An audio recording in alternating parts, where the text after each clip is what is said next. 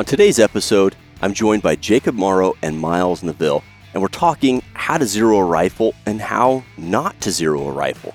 We'll walk you through different tiers. We start with kind of an entry-level hunting rifle setup, then we walk through a precision hunting rifle setup, all the way up to a competition rifle and how to get those rifles properly zeroed and some of the pitfalls that some of the people seem to fall in. And then we end the show with how they zero their thermal optics for night hunting.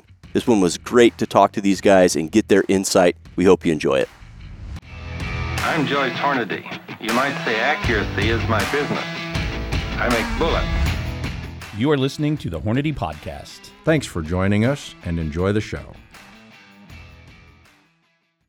Hello, everybody. Thanks for tuning into the Hornady Podcast. I'm your host, Seth, and today, across the table from me, I have Ballistician, Jacob Morrow, and Project Engineer, Neville. Guys, thanks for coming on the podcast. Good morning. Yeah, thanks for having us. Top of the morning. Now, before we get started on today's topic, you might notice we're in a little long sleeve action. Well, it's 57 degrees this morning out at the Swerzik property, and we got these really nice quarter zip, little dark camouflage action. Check them out at hornadygear.com if you guys are interested in wearing some of this stuff. But the day's a little bit colder in the morning, and I'm starting to get pretty excited for hunting season.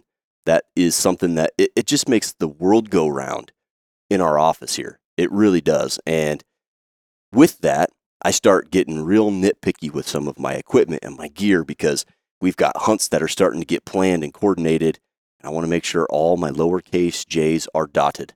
And one of those things is zeroing a rifle and making sure that you have a really good zero so that you can stretch the legs if you need to and you can hit what you're aiming at, because nobody likes to shoot and miss what they're aiming at.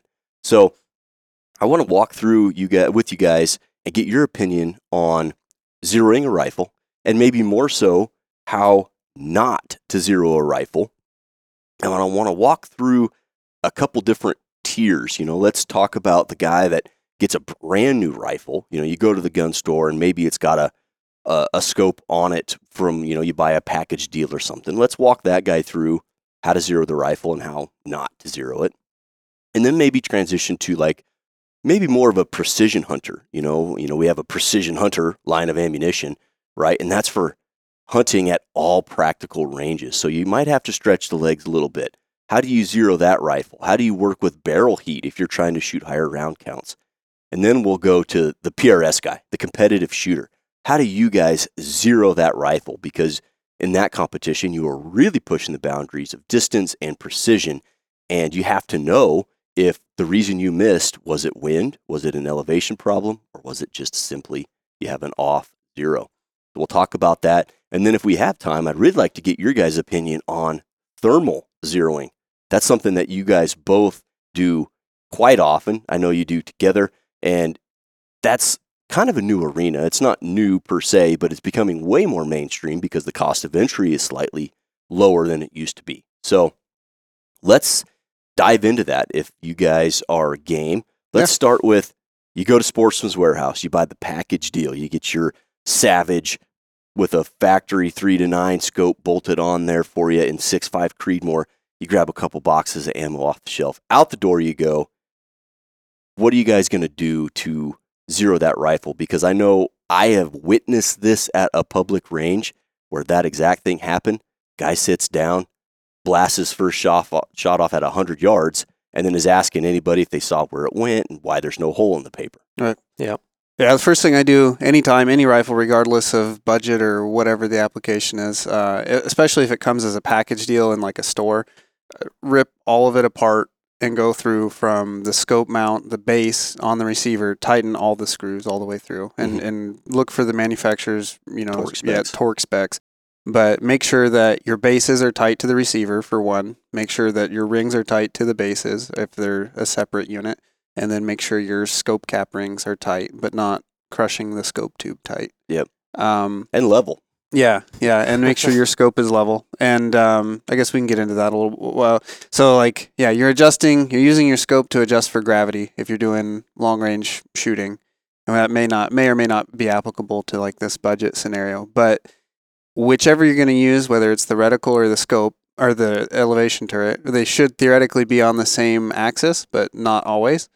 So whichever one you're going to be using is the one that needs to be level with gravity, because you're adjusting for gravity. So make that level with gravity. Right on. And a lot of people just level it to the base underneath, the level it to the rifle, make it all straight up and down. That's fine. But then if you know that you don't hold the rifle straight up and down, it's really no big deal to level the scope level while you hold the rifle crooked. Especially for traditional range type scenarios. You're talking 300 yards and in, maybe even 400. Yeah. And for 300 yards and in, you could probably just do a basic level off the rail or whatever, and you'll probably be fine. You're not. Yeah. If you're not adjusting for elevation, if you know the deer come across at 126 yards from my heated, stand with my lazy boy sitting in there and eating pancakes the whole time. Dude, that sounds like goose hunting, not deer hunting. But if that's what is going to happen, though, every single time it's going to be less than 200-yard shot, then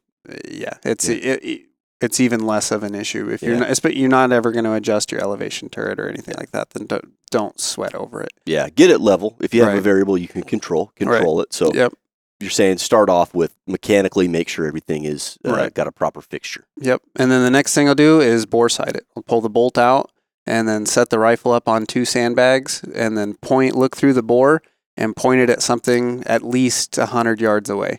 Okay. So pick an object that's like a street sign, something that's easily recognizable. Point it in a safe direction, obviously. Like whatever. Or your target if you're at the range. Yeah, target at the range is fine too.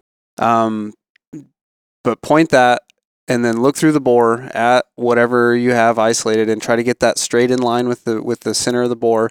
And then without moving anything, come back up and look through the scope and make sure that where the crosshairs are pointing is like pretty immediately in the area of the object that you're trying to point the bore at. Yep. That's a big one. I think a lot of these package deals that you buy at Sportsman's Warehouse, they'll say laser bore sighted, which is convenient that they would do that. But I have seen some stuff that doesn't even hit in the same universe, or you bore sight it and you're like, wow, that's way off. Yeah, and so there's scope over bore too. So if they bore sighted it at 25 yards against a wall, you're looking way low from that angle is going to shallow out the further out you go. So and I think a lot of shooters, and maybe I'm speaking in generalities, but I feel like there are a lot of shooters that don't quite understand how simple bore sighting is, and that's the name is perfectly descriptive. You look down the bore. It's really nice if you have, like you said, 2 sandbags or maybe even a lead sled, which I'm not typically a fan of. But for this scenario, if you've got a lead sled or a bipod and some sort of eared rear bag that you can really get this thing dialed in with, then don't touch it and position it so that you're looking straight down the bore. Again, right at about 100 yards is perfect, and you can look through the scope without manipulating the rifle and adjust those turrets so that what you're seeing in the center of your bore is what you're seeing in the center of your scope. Yeah, and even though it sounds somewhat intimidating, but is really simple in concept, another really good alternative is just sighting in closer. Start out at 20, 25 yards, and you've got a lot bigger target. Not theoretically, it's going to have a bigger area to miss. Mm-hmm. So just fire a couple shots at 20, 25 yards and start walking that bullet in. And you want to set it up about 1 inch to 2 inches low, because that, again, your sight is going to be higher than your bore, so that's where that's coming from. But you get it set up so you're 1 inch or 2 inches low at 20 yards. Mm-hmm. You're going to be really close at 100, and you'll be able to dial it in from there. There's no shame in taking a couple shots closer to get it on paper. I'd rather do that than spend 5, 10, 20 shots at 100 going, I don't know where it went. Right, and then after the fact, come back and go to 25 or 50 there's always yards that guy you see blasting rounds at 100 yards, That's not hitting the paper. Never been any of us. Yeah, right. Well, younger Seth, I'll share some stories about younger Seth zeroing rifles, but Jacob, to your point, I think, Miles, like you said, you get that bore sight, do it at 100 yards.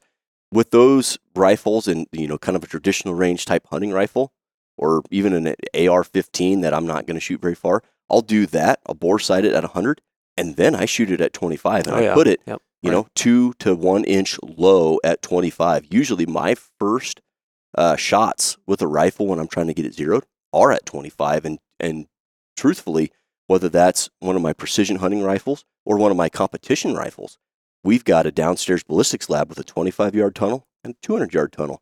My first stop is the 25-yard tunnel, and I put it about 1.5 inches low at 25 yards, and then I go over to the 100-yard side. Yep, absolutely. Back when I was running the downstairs tunnel, that was one of the policies I had is if you didn't 100% have a 100-yard zero, you have to shoot in the 25-yard tunnel first, just because there's expensive equipment down there. You don't want to hit it. Yeah, I was going to say, there is expensive equipment down there, and I don't want to be ricocheting stuff. Exactly. Or bouncing it off the tunnel walls. That's not a good thing. No. So that 25-yard is really helpful. Take 1 or 2 shots is really all it takes to tell you where you're going to be. And then you can move on to that 100-yard or 200-yard if that's where you're headed and really start to dial it in. And one of the points I wanted to share, younger Seth with the 257 Roberts, Ruger M77. And I'm going back way younger Seth, like 12, 13-year-old Seth, shooting Hornady Light Magnum. And that rifle, I've said on this podcast, not particularly accurate. Accurate enough, but now that I'm in the world of accuracy, it's not, wouldn't cut the cheese here, but I would shoot one shot and then I'd make a correction. And then I'd shoot another shot and I'd make a correction. And I was making corrections off single shots. And I didn't know what I was doing. And what I was doing was shooting a 2 to 3 inch group, but I was making adjustments off the one shot where it landed. Right. And I'm guessing you guys have seen that as well. Oh, yeah. Yeah, because not knowing any better, you think, well, if I was exactly the same and the shot broke the same, then they should all go into the same hole. Yep. And as Jaden explained in that one podcast we did, that's not necessarily the case. Yeah, dispersion is a cone of fire, not a point of fire. Yeah. That's definitely a good. Once you've got it dialed in to about where you think it needs to be. Yeah, that's when it's time to start shooting at 3, 5. I mean, it depends on application. I know, I always advocate as many as you can. 20 is what I usually do, regardless. Yeah. But I know not everybody can or wants to do that, or doesn't even really need to. If you're I was going to say, in this application, we're if you're talking about a shooting hunting rifle. deer-sized vitals and you know it's going to be less than 200 yards, if you're off a quarter or a half minute, big deal. You know? But definitely shoot a group of some kind, right? 3, 5, whatever it is, before you make that correction. Because if you're shooting 1.5-minute groups, but you make a correction off of one shot, you might overcorrect, you might undercorrect, and then you're going to be even more confused. Yep. Yeah. Now there is definitely a circumstance where shooting one shot and correcting would be applicable. Say you're shooting and you're 12 inches off the bullseye. Definitely crank 12 minutes into your scope to get that where you think it should be centered up. Yeah. But once you're starting to get within probably 2-3 inches of the bullseye, that's a really good time to start shooting a 3 or a 5 shot group and then fine tuning your zero, because you're going to be wasting shots if you're shooting 5 and you're a foot off, because you need to come over. Yeah. Another good thing too is get yourself just a big clean target. Yeah. There you go. Because I know guys that have tried to go out and use the board that's still stuck on, from the last guy, and trying to differentiate your bullet holes from their bullet holes. Don't worry about your ego. Put a new big sheet of cardboard up there with a fresh target. Yep. Excellent. And one little trick, if you will, it's a pretty common trick, but so if you, like Jacob, you said, you make that gross adjustment if you're way off. Yep. Then you shoot a group and you're real close, but you're not perfect, but you're close. So you shoot a group. What you can do, especially if you've got a really good fixture to hold your rifle steady, is you can shoot your group and then aim at the center of the target and adjust your scope so that the reticle moves to the center of that group. And then when you shoot another group, you'll be right in there. Yep. Back in the day when, young Jacob was shooting a duplex rifle, he didn't have that big mill hash mark to measure how far stuff was, and didn't want to have to call the range code to go down there and measure it to know exactly how many minutes to click over.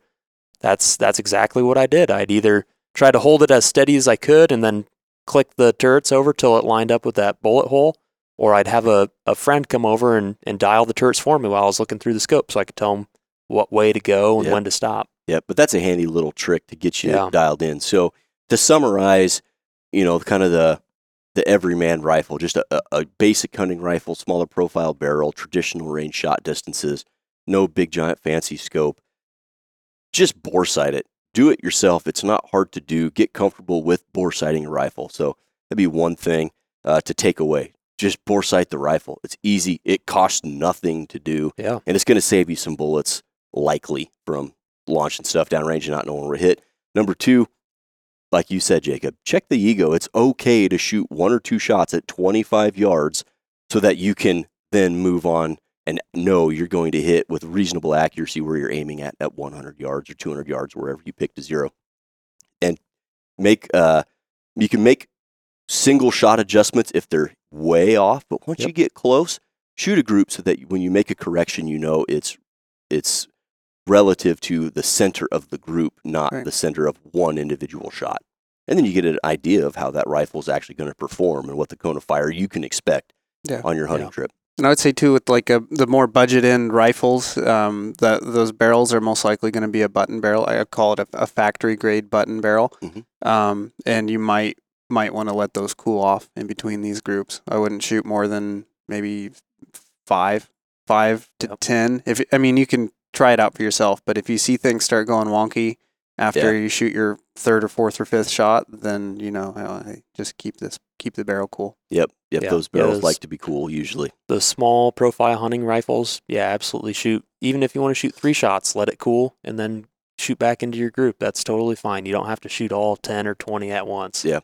Right. So let's shift gears a little bit, sticking with that hunting rifle, but let's jump into maybe a little bit more of a precision hunting rifle. I think what comes to mind, the Springfield Waypoint 2020, for example. You've got the Ruger with the Hawkeye long range. You've got Christensen Arms with their carbon fiber barrels, Proof Research, all of these on-the-shelf rifles, the Remington 700 long range, the Remington Alpha 1, all these rifles, pick them up off the shelf, and they're built accordingly to provide some extended range type performance. And then, here in the office, gosh, sky's the limit. I just assembled a 6.5 PRC just a couple weeks ago, Proof 20-inch Manners that I bought from Jacob. It's kind of a parts gun, really, just kind of leftover stuff.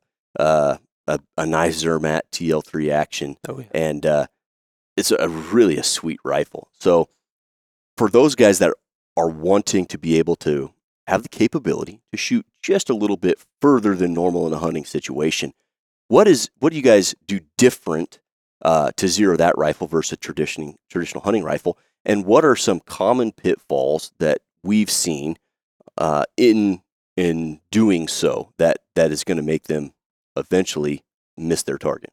Well, first off, it's going to be the exact same as the factory rifle. You're going to want to start either at that 25 yards or bore sight it. Every single gun starts that way. If it's my $7,000 match rifle, I shoot that zeroing the same way as a $300, Savage Axis setup that you buy off the shelf. It all starts with either a bore sight or shooting at 20, 25 yards to get close. Okay. So what I've experienced is people get these rifles or build these rifles, and they have, the ballistic know-how, and they have the, Ford off on their phone. They have all these things, and the rifle's capable of shooting good groups at longer ranges, but they'll do those things that you do with the traditional hunting rifle. They'll bore sight it. They'll shoot it at 25. They'll shoot it at 100, but they'll shoot a 3-shot group. Oh, yep, good enough. And then they're off to the races. I got to shoot 500, 600, 800 yards. They don't spend a lot of time focusing on where that rifle is truly zero. They shoot a 3-shot group, roughly call it good at 100 yards, and then they just can't stop but go long. And I love shooting stuff far away too. But what's different about getting a better zero at 100 yards for that precision hunting type aspect? Yeah, that's any time that you're going to push the limits, push the range out a little bit to where you're going to have to adjust for it with your scope turret or a BDC or whatever you're doing.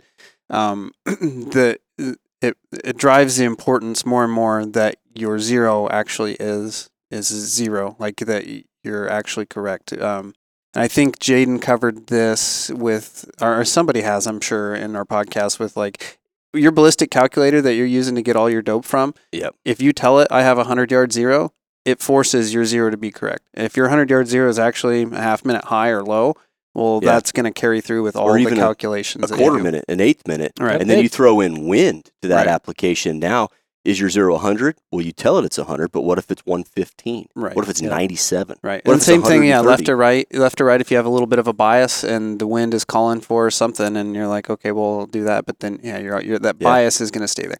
Your zero errors that exist at whatever zero range you have is just going to carry through linearly through everything that you do, every distance. So for that kind of thing, I'll shoot 10 shots for a zero at a minimum. I mean, obviously, Again, more is better, but so, and I would agree with you. I think 10 shots, if we're talking practical ranges, and this is not a podcast to talk about what is practical as far as long range shots on a animal go, but inside of a half a mile, 800 yards or so I would encourage listeners to explore zero angle, which we'll talk about in our precision rifle here in just a couple minutes. But explore zero angle. We outlined it really well in our Ford Off podcast. If you have continued questions, we'll continue to answer them because it is the way and the light. But for, let's say the majority of shots going to be sub 500, certainly sub 600. There's a very small percentage that might occur after that. And everybody wants to romanticize about long range shots, while hunting. Reality is most of them occur sub 500 or certainly sub 600. Yep. It's great to be prepared, but for those shots, you can still use a zero range. Yep. You can still be effective. You just want to have a better idea of what that range exactly is. So you're saying you shoot 10 shots. So with a carbon fiber barrel, for example, or a steel hunting weight barrel, how do you guys zero those in regard to barrel heat? Because that's a concern. It's the same thing with both of those, I would say. Well, I mean, because you're going to have a mix of. Still, you're in that realm of where you can get button rifle barrels that may or may not be ideally stress relieved. Even some of the carbon wrap stuff is still a button rifle barrel that we've seen heat cause issues with. So, well, they'll want to walk on it. Yeah. And even some of the nicer cut rifle carbon wrap barrels don't shoot as well as they could if you keep hammering rounds through them. And it's all heat. Yeah, it's heat related. I've got a pretty slick 7 PRC. It's got a real skinny fluted HS barrel, and that thing I'll shoot 3 or 4 shots, then I'll just put it aside and let it cool for 20 minutes, and then I'll come back and shoot 3 or 4 more shots into the group. Because I've seen that rifle. If I let it cool in between, that rifle will shoot about 1.25 minutes. If I just pound 10 rounds out of it, it's going to shoot 2 minutes, 2.25 minutes. It's just, that's a lot of heat going through a really small barrel. Well, that's the other thing too. Like the hunters are going to be more apt to have Magnum cartridges that are going to more powder. Heat things up even quicker. Yeah. So. And they're more apt to shoot less shots in the field, right? So that you don't want to simulate your zero based on a situation you're rarely going to experience, which is a hot barrel. Yeah. And that's something too to pay attention to, especially for hunters, because that's an entirely first round hit centered. Is to look for if there is any difference between cold bore or what, your first shot. If your first shot of the group is always, like the one that tends to be the high right one, well, maybe you need to zero accordingly. Focus on that one. Maybe shoot 1 or 2 shots and let it cool. So that way you know exactly where those first few shots are going to hit. Because ideally you're going to be taking 1 shot and you have you're a game animal ethically taken, but there's situations 2 or 3 is definitely on the table to get that thing down. So, shoot what you would expect to be your max rounds to get something down ethically. Right. Yeah. And I think Jaden outlined this as well in several podcasts, but what he does on a hunting rifle, similar to what we all do, I like to shoot a 3-shot group with my 7 PRC or my 6.5 PRC, for example. I have 6.5 Creedmoors. I'll shoot a 5-shot group, no problem. But you're burning significantly less powder, 30 or 40% less powder than a big Magnum, right? So, but I'll shoot a 3-shot group, say with my 7 PRC, let it cool, come back on the same target, same condition, same day. I just let it cool, and I'll take that same point of aim, and put 3 more shots into that group. And I'll do that until I have either 9 or 12 shots there. Yep. And, not everybody has the benefit of having a range at work like we do where we can do that throughout the whole day. But, say a guy goes out to the range and you're planning on doing exactly that. We'll bring like a 223 or a 22 so you can shoot your 3 shots with your hunting rifle. You can mess around with something else while that cools off. So that way you're not sitting. Yeah, barricade practice. That'd be, a really good time use there. Yeah. Mhm. You don't have to just sit there and twiddle your thumbs for half an hour between shots. Just, figure out something else to do if you're going to spend your Saturday Yep. getting your hunting rifle set up, and you want to spend that time up front making sure everything is just dead nuts ready to go, because say you've got an $8,000 elk hunt, you want to make sure that thing is ready to go. You don't want to waste time doing a 3-shot group saying, oh, it's good to go, and then assume you're good out to 800 yards if you had to. Yep. It's just a recipe for disaster. Yeah. The other thing I would say for like that long range or whatever, longer range hunting setup is you're getting into the realm where you're going to have to start testing your equipment a little bit more. Mhm. Yeah. And I would run your turrets out and run them back in, and then so maybe you get your good 10 shot 0, 10, 15 shot 0 at 100, and you're happy with how that is.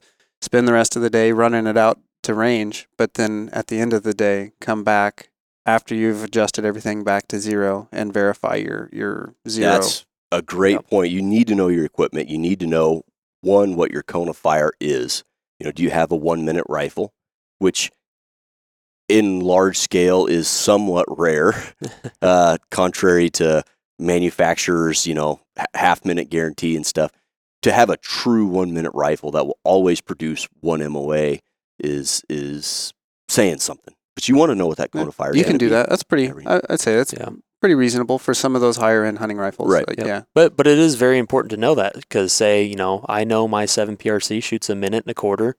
Well, I can use that to give myself kind of a rough idea of where it is an ethical, limit to my distance on the shot taken. Say, is it 600? Well, how big are the vitals there at 600? Am I still keeping all of my shots within that? Mhm. Or is it starting to get outside there where my shot placement might not be as good? So it is really important to know the capabilities of your rifle system for that. Absolutely. And especially good for chasing your tail downrange. Oh, Because yeah. if you're 500 yards out and you have one that goes, a little bit higher than you would think it should, but then as you keep shooting, the whole group is just a little bigger than you'd like it to be, but it's centered where you want it to be. I mean, it's better to know that than to adjust off that first round that went a little bit higher, a little bit low. Exactly. Yep. So it's just a little bit more refinement, a little bit more attention. And I think back to a couple years ago, I had an elk hunt in Colorado, and I was shooting a 190 grain CX bullet. They were hand loaded in a 300 Win Mag. They were doing, I forget the velocity. Either way, 190 grain CX bullet, and I had been shooting this rifle leading up to the hunt. It was an industry event, and I received the rifle, I think, in August, and it was a late October hunt. So I had plenty of time to get familiar with this rifle, and I hand loaded for it because we don't make the 190 CX available in 300 Win Mag ammo because it's too long of a bullet for SAMI specs, but I could hand load it and it would work. And this rifle is a factory Savage 300 Win Mag in their Impulse, nice fluted barrel. And I'll tell you what, that rifle is probably one of the more accurate factory rifles I've ever shot, and more so, probably the most accurate 300 Win Mag I've ever shot that had presumably a standard SAMI chamber. Anyways, I'd spent all of September and August and the better part of October preparing for this hunt and shooting this rifle, and I did exactly that. I did 2 5-shot groups. I could get away with it. It would pound 5-shot groups with these 190 CXs, just wad them up. So I had a 10-shot 0 and practiced and stretched the legs. And when it came down to it, it came down to the 5th day of the hunt, 20 minutes before the sun went down. And there's one shot opportunity, the only shot opportunity that I'd had in the 5 days at 720 yards. Was able to look at Fort off. I watched the wind for 10 minutes before the shot, and I knew exactly the impact velocity I was going to have, and was super confident, almost to the point of not arrogance, but I was prone with a rifle system that I knew really, really well, and was able to take that shot and put it exactly where I wanted to, and that was very confidence-inspiring in hindsight to know that I did all the homework that I could and that I had a good 0 and I wasn't just 3 or 5 shots. And if I missed, was it me? Was it the wind? Or was it I just had the wrong 0? Right. Yeah, that is a perfect situation to show you did all of your work up front and you know what the rifle's capable of. You've practiced with it, so you're confident with it, and you had success because of it. Yep. It's a really good situation. Awesome. Out here, you may only get one chance. So never compromise. At any distance. Match accurate ELDX bullets, highest BCs, flat trajectories, and unparalleled terminal performance at all practical ranges. Precision Hunter ammunition from Hornady. Well, I mentioned Ford off. I wanted to bring this up. We'll talk about it here with the PRS and competitive rifle zeroing. But in regard to hunting rifle and kind of precision hunting, if you're using a Hornady bullet or any bullet from most of the major manufacturers out there, and it's in Ford off, you guys need to be, as a listener, you need to be doing yourself a service. Download the app. It's free. You will hit what you're aiming at more often than using some traditional BC-based calculator that's going to have errors. And one of the things that Ford off allows you to do is use a zero angle, which we'll talk about here. If your bullet that you're shooting is not in Ford off, we still offer a BC-based calculator that has something called atmospheric zero, and it allows you to establish your zero in the crosswinds that you're experiencing at the time you zero. And that's a big deal because you are shooting in a crosswind, and that's going to affect your bullet even as close as 100 yards, and that can affect your zero range if you're still using the zero range. So that's something I wanted our listeners to be aware of. Yeah, so that kind of comes back to how Miles had mentioned, if you're off a little bit left or right, or if there's a crosswind. The reason why that might be off a little bit is you have things like aerodynamic jump and obviously wind drift and spin drift that are affecting the bullet. So if you're just assuming that your bullet crosses dead nuts at 100 yards, that's what your app is saying. So if I shot and I zeroed at a 3-mile-an-hour wind, and then I came out to the range a different day, and it's 10-mile-an-hour wind, well, the app is still going to assume that it's going dead nuts through the center. And everybody knows that's just not true because you have different wind, you'll have a little bit of different aerodynamic jump, and a bunch of other things involved with that. So what atmospheric zero and zero angle will do for you is you'll measure all of those atmospheric conditions. So your altitude, pressure, temperature, humidity, and very important, your wind conditions. And you'll tell the app, this is what the environment was doing when I zeroed. And then the app will spit out a number in the form of an angle as well as a windage offset that will correspond with that. So now you're telling the app, in these conditions, my bullet went here. So when, a really good example is we live at like 1,600 foot elevation. You go out to out west and you're at, 4, 5, 6, thousands of feet elevation higher than we are here.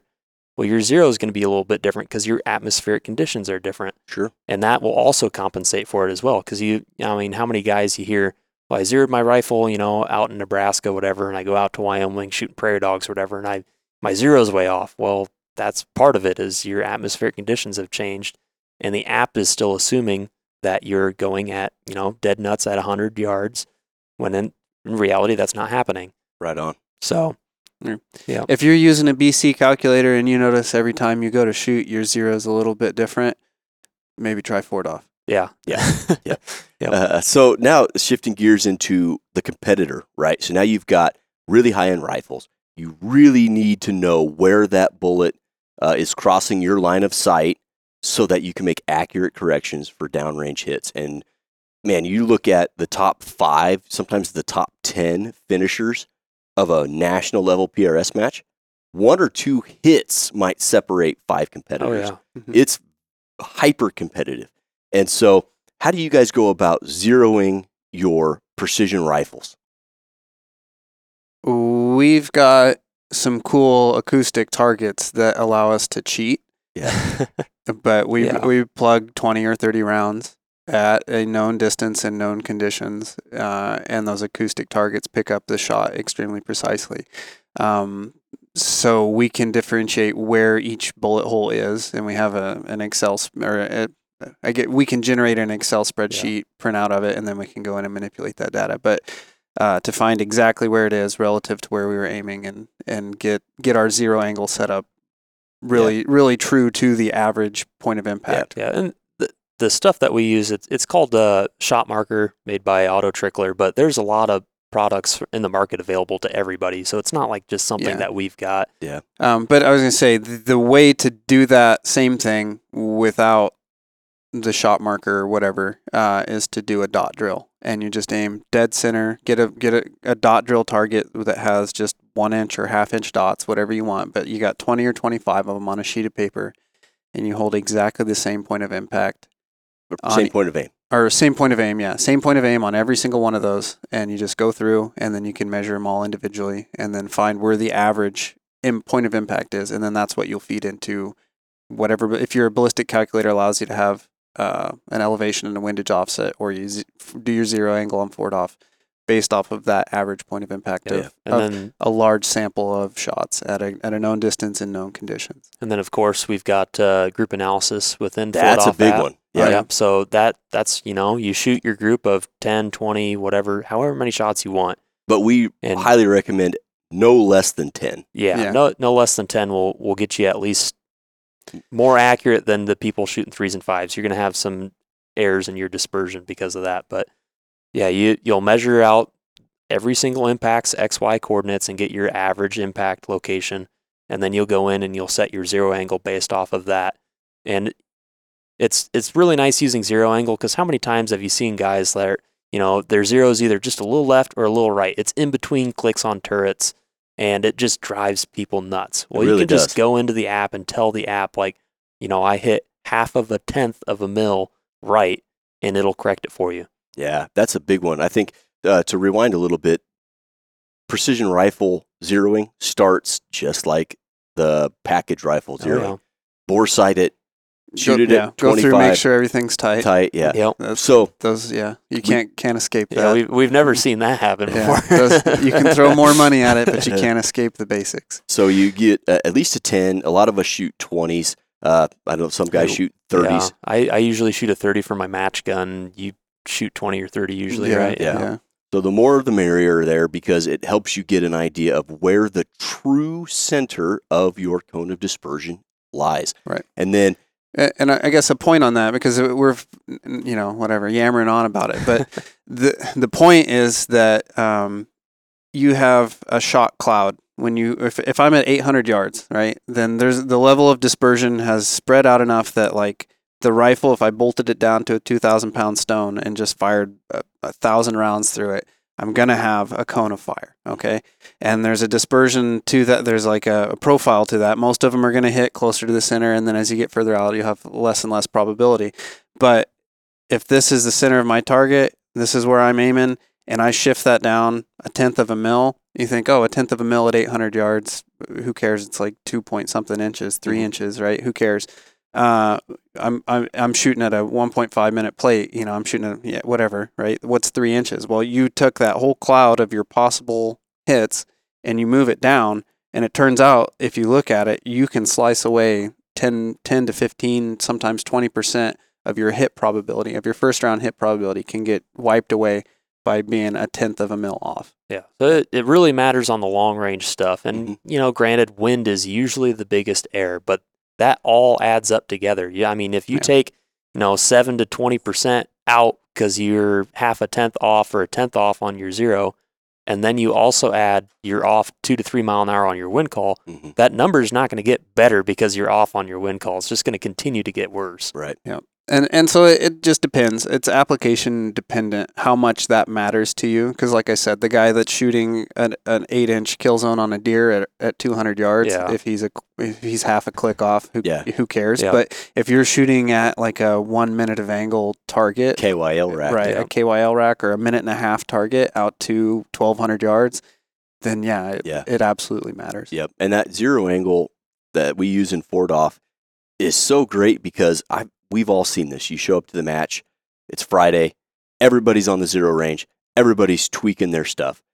And you know that they were tweaking their stuff before they left for the match. And now they're retweaking it now because they're chasing what they think is zero, because they're stuck on zero range. Right. And they don't understand that the range is simply an arbitrary distance that in that specific atmospheric condition where it crossed your line of sight. Yeah. Where zero angle jumps in, it corrects for all of that. It takes into account that actual departure angle of the line of sight relative to your bore axis, basically, so that you get a environmental zero that is mechanically fixed, and you can't duplicate that with a zero range. Right. Yeah. Yeah. I think the it's only way to screw it up is to bump your scope internals around or bump Yeah. your barrel around. Yeah. I think it is fair to say, like, a lot of those guys that are tweaking it before every match on the Friday before, they're still seeing success because those conditions aren't changing that much from when they zero to the next day for that weekend, because they're all in the same location. Biggest factor at that point is wind. But I don't know, probably the last 5 or 6 matches, I hadn't even taken my gun out of the truck that we showed up to. Like, I shot a match, it was 2 weeks ago in Indiana, left my gun at the hotel for the registration day, and I ended up shooting relatively well for me. I shot like 77% impacts, and I'm typically a 60-65% impact kind of guy. And I didn't have to mess with my stuff because my zero angle was set. I didn't shoot a zero. I didn't go out and shoot steel to make sure everything was good.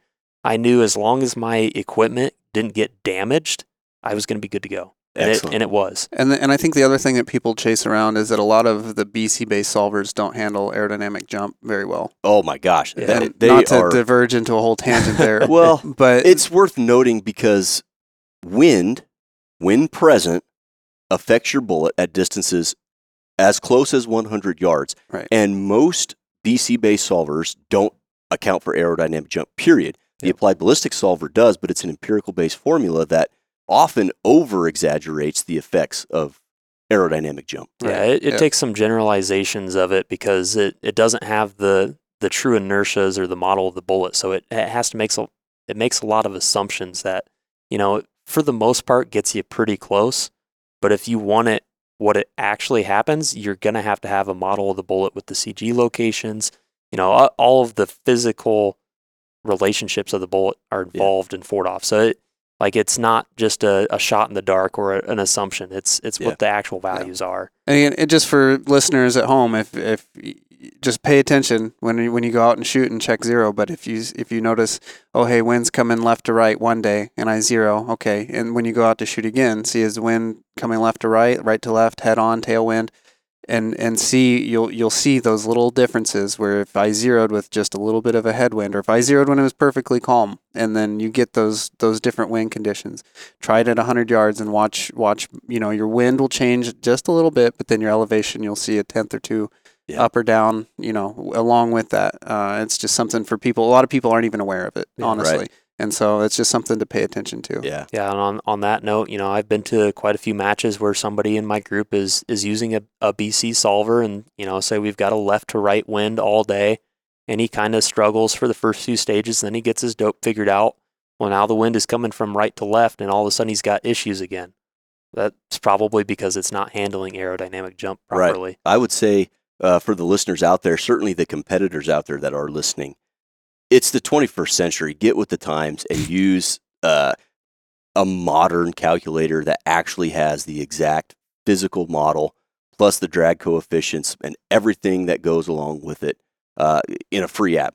Ford-off. It's simply the future, and the future's now. You don't have to struggle with the problems that using a simple BC based solver generates. Just because it costs more doesn't necessarily mean it's better. Yeah, it's one of those things. It's hard. Okay, yeah, I get it. I work at Hornady. I wear the Hornady shirt, but that's one of those things that is like a legitimate good thing that I'm wholesale sold on. It's advanced the industry. It really has. Because you can see, oh, okay, I set this up. As long as you set your profile up exactly, correctly, then it's a robust system, and there's no more screwing around with it. One of the things that really resonates with me, certainly, I saw Ford-off from its infancy to where it's at now, and I used BC-based calculators, the same ones everybody else is still using, and had the same problems everybody else is experiencing.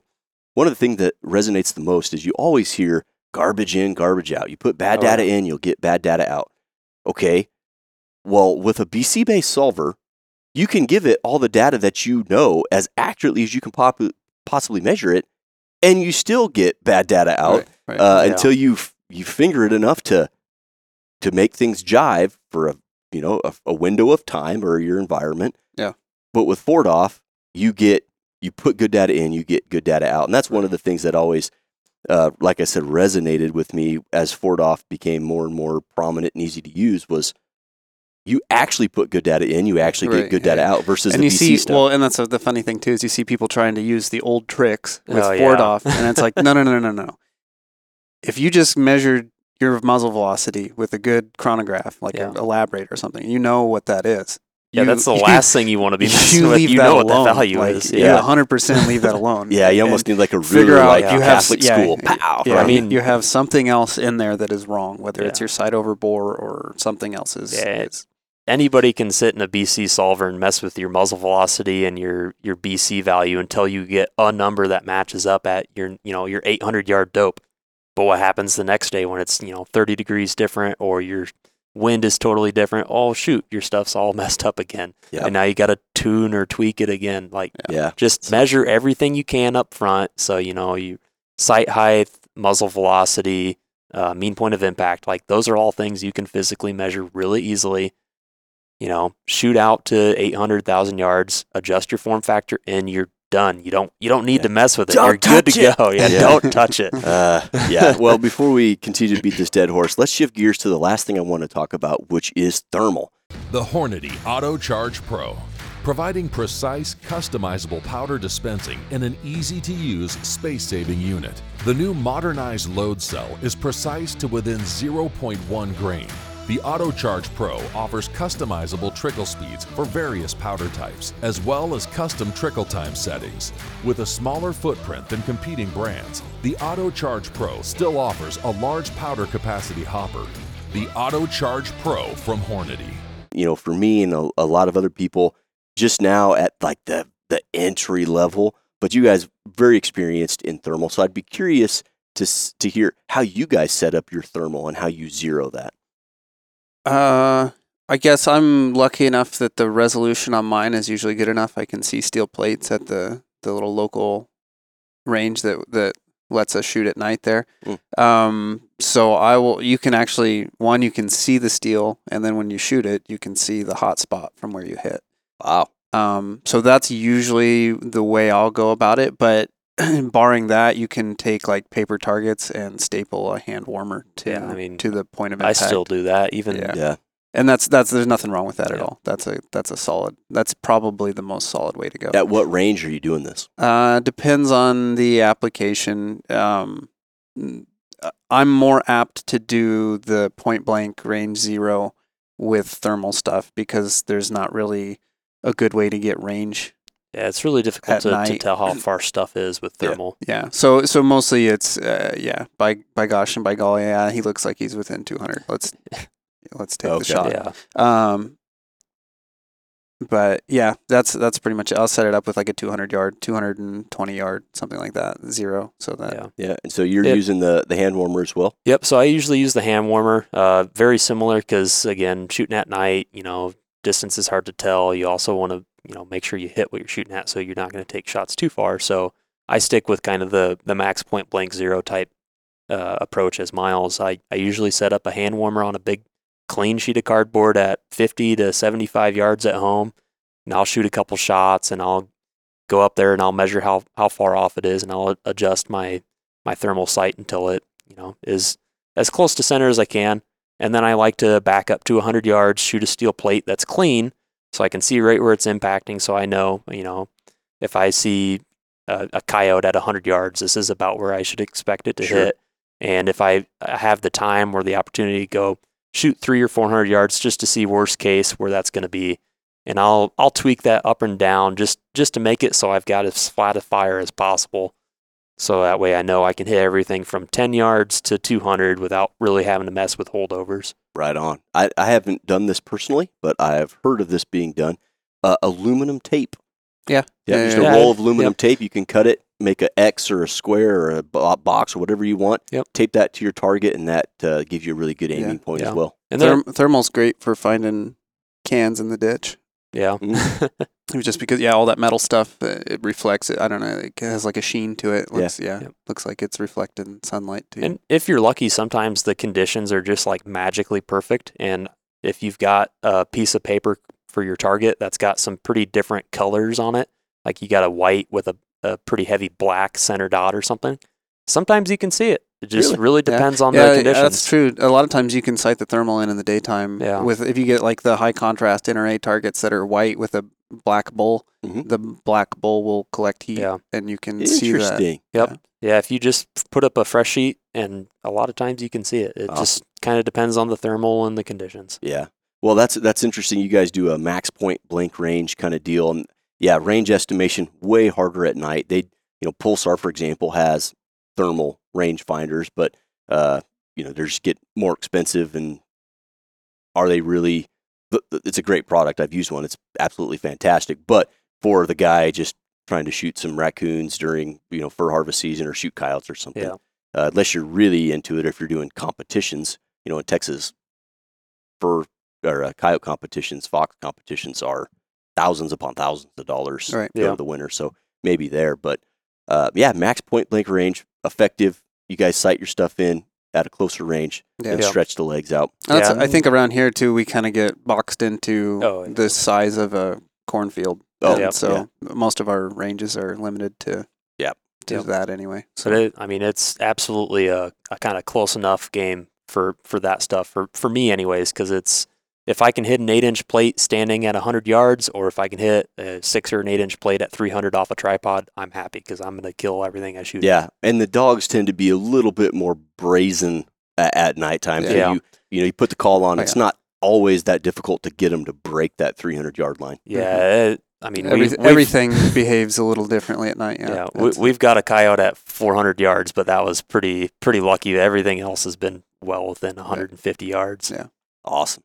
Well, thanks for walking us through how you guys would zero rifles and how not to do a rifle zero. Before I let you guys go, I can't remember asking you guys, so I got to throw it out there. Jacob, if you had to pick one cartridge and one bullet for the rest of your life, what are you picking? One cartridge, one bullet? Unlimited ammo, unlimited guns. For everything, matches, hunting, everything? You name it. Man, it'd probably have to be a 6.5 Creedmoor. And if I wanted to hunt, I'd probably pick a 143 LDX. If I just wanted to shoot general stuff, 147 ELDM. Yeah. Well, you got to pick one, so the 143 it is. Yeah. I guess it'd be probably about a 13, 14-pound 6.5 Creedmoor with 143s. You could have 27 rifles. Oh, well, in that case, I'd have a 10-pound Creedmoor, and I'd have a 20-pound Creedmoor shooting 143 ELDX. Awesome. Easy. Miles, the internet needs to know. What are you going to pick? I'm really torn. I want the 6mm arc to work, but I don't think it's got enough juice for some of the bigger stuff I'd like to hunt. So I'm probably in that same world. I'll probably do 6.5 Creedmoor with 143. Not a 6.5 PRC. Stick it with the Creedmoor. Oh yeah. Yeah. Creedmoor's does everything. Yeah, and it's not very labor intensive as far as maintenance goes. The 143 you can shoot matches with. I don't think I'd have any problems there. You shot a couple matches people with that it. have. Yeah, you have. And then that's just enough bullet to get into the game with the right shot. The game that most of the time it's deer and smaller, but occasionally if I wanted to do a closer range shot at an elk or something, I think it'd handle it. Another interesting thing: how many 6.5 Creedmoor rifles, like factory rifles, have you seen shoot poorly? Because I can count on one hand. There was one very economical rifle that an employee ordered. Leave the brand out here, but it showed up and it did not shoot at all. Turns out there was no rifling in it. Yeah. Exchanged that with the manufacturer for one that was rifled, and you've got a $350 gun that shoots a minute. I've seen a lot of really cheap, economical 6.5 Creedmoor factory rifles just wad them up.